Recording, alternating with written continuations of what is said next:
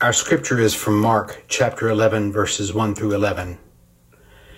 When they were approaching Jerusalem at Bethphage and Bethany, near the Mount of Olives, he sent 2 of his disciples and said to them, "Go into the village ahead of you, and immediately as you enter it, you will find tied there a colt that has never been ridden.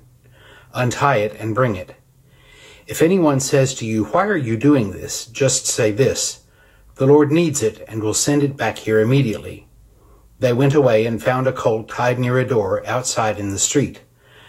As they were untying it, some of the bystanders said to them, "What are you doing untying the colt?" They told them what Jesus had said, and they allowed them to take it. Then they brought the colt to Jesus and threw their cloaks on it, and he sat on it. Many people spread their cloaks on the road, and others spread leafy branches that they had cut in the fields. Then those who went ahead and those who followed were shouting, "Hosanna! Blessed is the one who comes in the name of the Lord. Blessed is the coming kingdom of our ancestor David. Hosanna in the highest heaven." Then he entered Jerusalem and went into the temple. And when he had looked around at everything, as it was already late, he went out to Bethany with the 12. These are our sacred stories. Thanks be to God. Our lection this morning is from Mark, but I keep thinking about Jesus in Holy Week in the Gospel of Luke.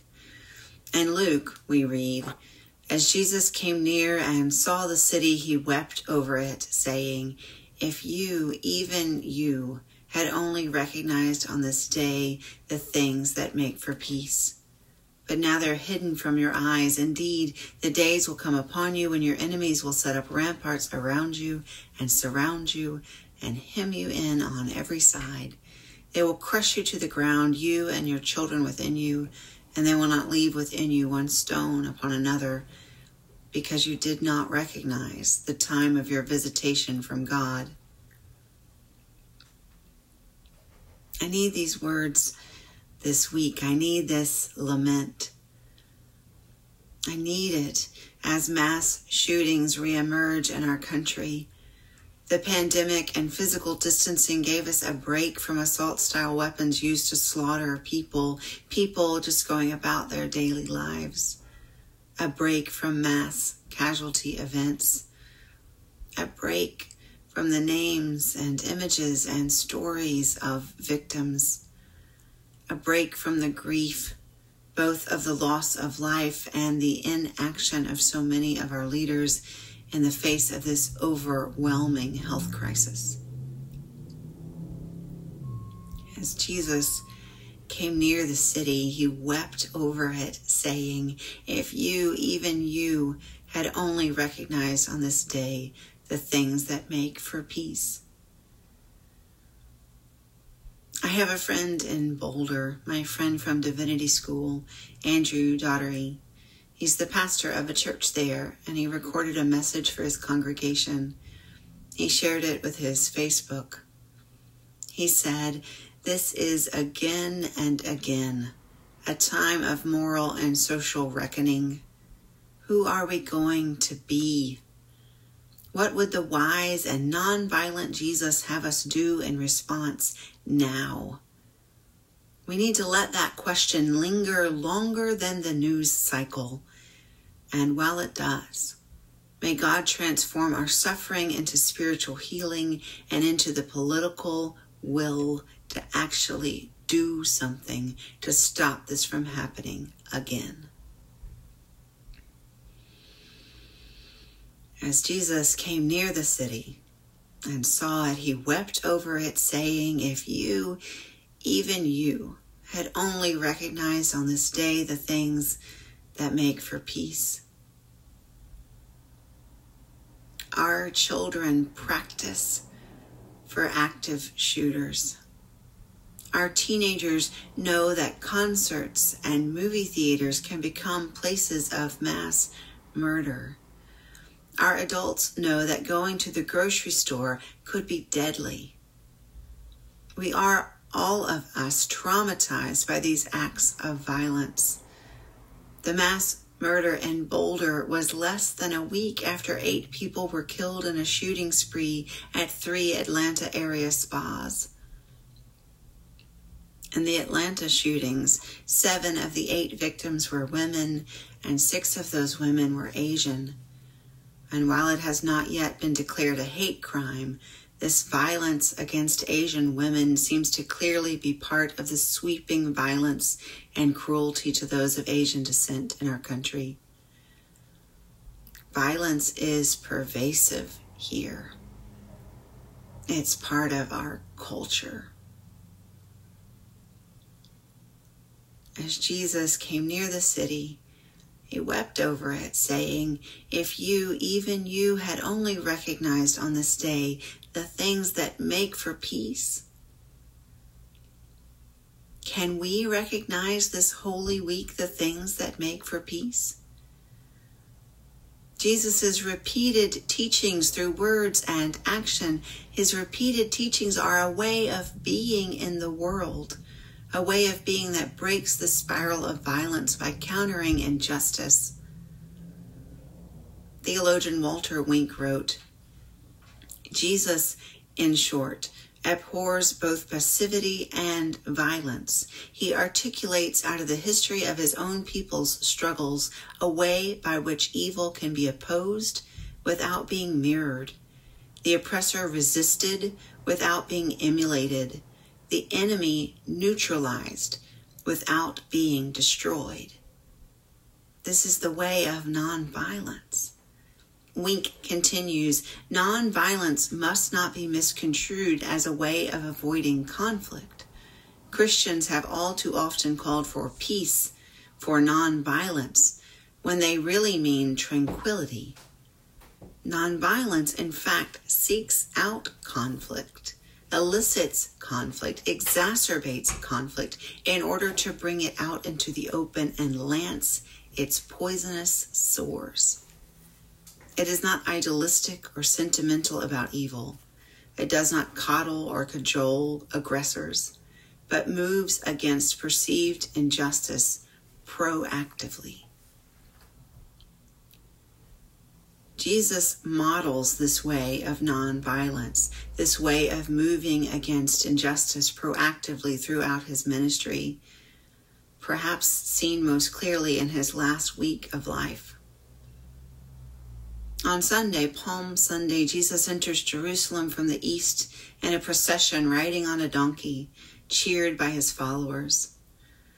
Marcus Borg and John Dominic Crossan argue that Jesus' entry was in direct contrast to the Roman imperial procession of troops and cavalry, which entered Jerusalem every year to prepare for the influx of people at Passover. Imagine columns of soldiers and horses, armor and weapons, juxtaposed with a single man riding on a donkey, peasants' cloaks and palm branches. The kingdom of peace and justice over against the kingdom of might and oppression. Jesus' passion for the realm of God bleeds into Monday, when he holds a demonstration in the courtyard of the temple, the home of God that had become a den of robbers, co-opted by Rome for taxation. The temple had become the center of religious enmeshment with imperial power. And so Jesus overturns the tables and shouts, "God's house is a house of prayer, not exploitation." Time takes on a frenetic and frantic pace as Monday's anger inspired Tuesday's interrogations. "Is it lawful to pay taxes to Rome?" they ask. "Why are you putting me to the test?" he asks. "Whose face is on this coin? What's the greatest commandment?" They keep trying, effort after effort, to ensnare Jesus with his own words, but Jesus answers, "Love. Love the Lord your God, love your neighbor, love," and his attackers are silenced. While the leaders plot, Jesus teaches and preaches. He pauses for a meal at Simon's house, and a woman comes to him, pours out extravagant ointment, and anoints his head. Her gift of lavish love is seen as wasteful, not by Jesus, but it seems by Judas and others. And so as Wednesday ends, the plot for Jesus' arrest and execution is set in motion. Before Judas's kiss, Jesus, in the way of people who seem to know their death is near, calls his beloved to him. One last meal, one last conversation. Jesus shares bread and wine and words. Jesus pleads with his disciples, remember me. Remember me, my time is coming to an end, and I need to know that as often as you eat this bread and drink this cup, that I will be with you in your memory, that my passion and my love will not be forgotten, that you will carry on the building of the kingdom of God here on earth, the work of peace. And from these tender moments, the story moves swiftly into anguish in the Garden of Gethsemane. The disciples cannot even stay awake to pray with Jesus as he begs that if there's another way, this cup might pass from him. Into this garden scene of sleeping disciples and anguished Jesus enters Judas with the authorities. Jesus is betrayed, arrested, beaten, mocked. The crowds trade their shouts of Hosanna, forgive us Barabbas, and then crucify. Jesus is executed on a cross, an imperial cross, reserved for those who defied imperial authority. Jesus was killed. He didn't just die. He was executed by the powers that ruled his world. He sacrificed his life for his passion for the realm of God's love, his passion for peace. The Jesus movement didn't die with Jesus. By the time Jesus was crucified, it is estimated that there were hundreds of commissioned ministers scattered all over. Hundreds spreading peace, healing, and telling the good news of the kingdom of God, that it's come near. Violence couldn't stop it. This movement of love and peace, God's kingdom come. Couldn't then and can't now. Can't now because of us, because we will work for peace, because we will confront collaboration with oppression and injustice, because we will continue to ask how many more victims, because we will act. One way you might consider acting today is writing to the Senate to demand action on background checks. There's a link in the worship notes to Moms Demand Action, to their website, to a link where you can send a message to the Senate. There are many other actions you might take. Share how you're inspired to act, to change, to reimagine. Tell us what you're doing so we can join you. Our work does not save us. Our beliefs about this holy week, our beliefs do not save us. We're saved from violence through peace. Peace is about action and belief. It's a way of living. It's a movement larger than any one of us.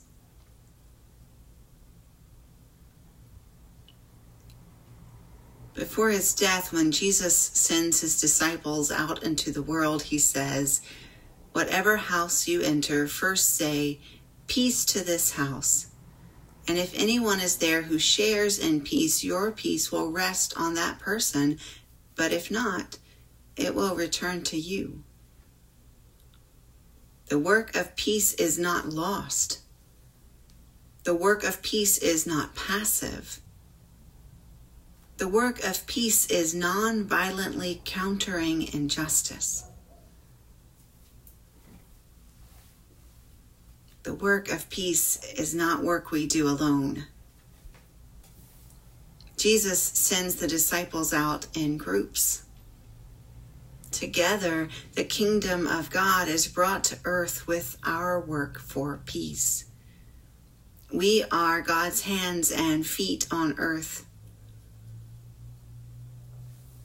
They might stop one of us, but they cannot stop all of us. John the Baptist's movement was ended with a single sword stroke that took his life. Herod and Caesar had no trouble ending John's power and dispersing his followers. But Jesus decentralized his movement. He sent out disciples, and he called them, as he calls us, to work for peace, to create the realm of God.